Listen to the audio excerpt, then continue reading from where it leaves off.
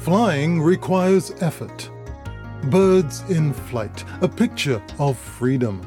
That's characteristic of the bird, but there are some trapped birds that when shown the way to freedom just stay put, or even if they do fly off, they return to captivity after a short time. Human beings are sometimes like that.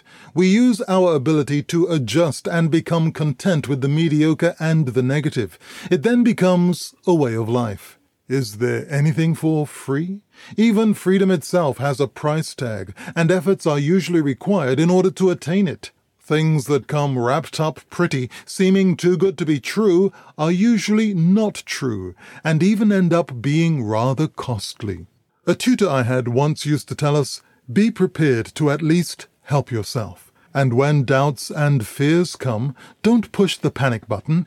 Keep the picture of the better you in your mind.